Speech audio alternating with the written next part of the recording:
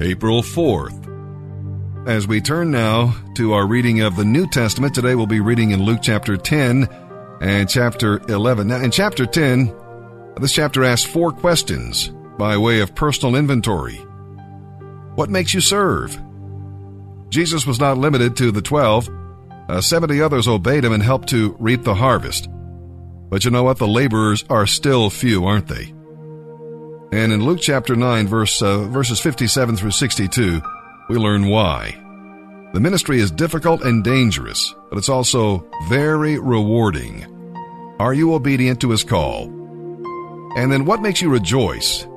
When the disciples rejoiced over their successful ministry, Jesus told them to rejoice because they were citizens of heaven. That meant eternal life. After all, their work might not always be successful, but their salvation would never change. Jesus rejoiced because the Father's will was being accomplished in their lives.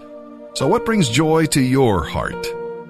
And we'll also ask the question, what makes you pause? It is not difficult to discuss neighborliness in the abstract, but you know what? It costs something to be a real neighbor. Do you pause to help when you see injustice and hurt? Or like the priest and the Levite, do you look for an escape? You are never more Christ-like than when you feel another's hurt and seek to help. And then the next question, the 4th one, what makes you listen? Here's the basis for all ministry. Taking time to sit at the feet of Jesus and hear his word. It's important to serve the Lord and serve others. But it's even more important to delight your Lord by spending time with him. Are you so busy serving him that you have no time to love him and listen to him? Charles Wesley wrote, "Faithful to my Lord's commands, I still would choose the better part. Serve with careful Martha's hands and loving Mary's heart." And then we'll look into chapter 11 in the book of Luke, and we'll learn about his generosity. If Jesus, John the Baptist, and the 12 all needed to pray, how much more do we need to pray? We must put God's concerns first, because prayer is based on sonship, not friendship. You're part of the family. God is a loving Father, not a grouchy neighbor. He gives us what we need. He neither slumbers nor sleeps, and he doesn't become irritated when we ask for help. All right, with that, let's turn our attention and begin today's reading from the New Testament. April 4th, Luke chapter 10, verse 38 through chapter 11, verse 13. As Jesus and the disciples continued on their way to Jerusalem, they came to a village where a woman named Martha welcomed them into her home. Her sister Mary sat at the Lord's feet, listening to what he taught. But Martha was worrying over the big dinner she was preparing. She came to Jesus and said, "Lord, doesn't it seem unfair to you that my sister just sits here while I do all the work? Tell her to come and help me." But the Lord said to her, "My dear Martha, you were so upset over all these details. There is really only one thing worth being concerned about. Mary has discovered it, and I won't take it away from her." Once, when Jesus had been out praying, one of his disciples came to him as he finished and said, "Lord, teach us to pray, just as John taught his disciples." He said, "This is how you should pray. Father, may your name be honored. May your kingdom come soon. Give us our food day by day, and forgive us our sins, just as we forgive those who have sinned against us. And don't let us yield to temptation." Then, teaching them more about prayer, he used this illustration. Suppose you went to a friend's house at midnight, wanting to borrow 3 loaves of bread. You would say to him, "A friend of mine just arrived for a visit, and I have nothing for him to eat." He would call out from his bedroom, "Don't bother me. The door is locked for the night, and we are all in bed. I can't help you this time." But I tell you this, though he won't do it as a friend, if you keep knocking long enough, he will get up and give you what you want, so his reputation won't be damaged. And so I tell you, keep on asking, and you will be given what you ask for. Keep on looking, and you will find. Keep on knocking, and the door will be opened. For everyone who asks receives. Everyone who seeks finds. And the door is opened to everyone who knocks. You fathers, if your children ask for a fish, do you give them a snake instead? Or if they ask for an egg, do you give them a scorpion? Of course not. If you sinful people know how to give good gifts to your children, how much more will your heavenly Father give the Holy Spirit to those who ask Him? This is Bob phasing up from phase 2 to phase 3. Just want to give a shout out to all my brothers in the ministry. Keep your heads strong, keep your hearts in the right place, and obedience is key.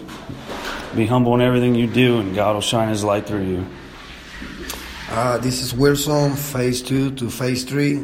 I'm over here with Bob. I love you guys. Just keep your head up. Don't give up. And God is amazing. I love you guys. We love you. Thank you to everyone that's helped us get this far. Hey, I just wanted to give a shout out to everybody down at the farm. This is Jeff, phasing up from 1 to 2. I want to give a shout out to Chuck. I hope you're feeding all those boys well. I know you were feeding them well when I was there. Vincent, can't say enough. Miss you already. It's just been a few hours. John and Eric, I'm sure I'll be seeing you guys up here. Again, it's really nice being with you guys, and I look forward to seeing you. Today we'll be reading in Psalm chapter 76, verses 1 through 12. In verses 1 through 6, we learn that God is to be praised. We don't know what military victory is celebrated here, but it brought great glory to the Lord. The enemy's fortresses, soldiers, and equipment were unable to stand before the Lord of hosts. It is encouraging to know that God is for us in the battles of life. And in verses 7 through 12, we learn that God is to be feared. Man's fury does not frighten God in the slightest. As a matter of fact, He uses it to bring Himself glory, like a woman wearing a special garment. God is long-suffering, but one day He will arise to judge the wicked. You can count on it. His people must also fear Him and be faithful to keep their vows to Him. Never trifle with God. Let's begin our reading in Psalm chapter 76. Psalm chapter 76, verses 1 through 12. For the choir director, a psalm of Asaph, to be accompanied by stringed instruments, a song. God is well known in Judah. His name is great in Israel. Jerusalem is where He lives. Mount Zion is His home. There He breaks the arrows of the enemy, the shields and swords and weapons of His foes. You are glorious and more majestic than the everlasting mountains. The mightiest of our enemies have been plundered. They lie before us in the sleep of death. No warrior could lift a hand against us. When you rebuked them, O God of Jacob, their horses and chariots stood still. No wonder you are greatly feared. Who can stand before you when your anger explodes? From heaven you sentenced your enemies. The earth trembled and stood silent before you. You stand up to judge those who do evil, O God, and to rescue the oppressed of the earth. Human opposition only enhances your glory, for you use it as a sword of judgment. Make vows to the Lord your God and fulfill them.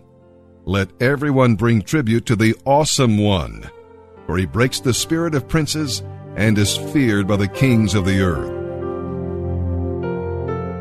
Proverbs chapter 12, verses 15 through 17. Fools think they need no advice, but the wise listen to others. A fool is quick-tempered, but a wise person stays calm when insulted. An honest witness tells the truth. A false witness tells lies.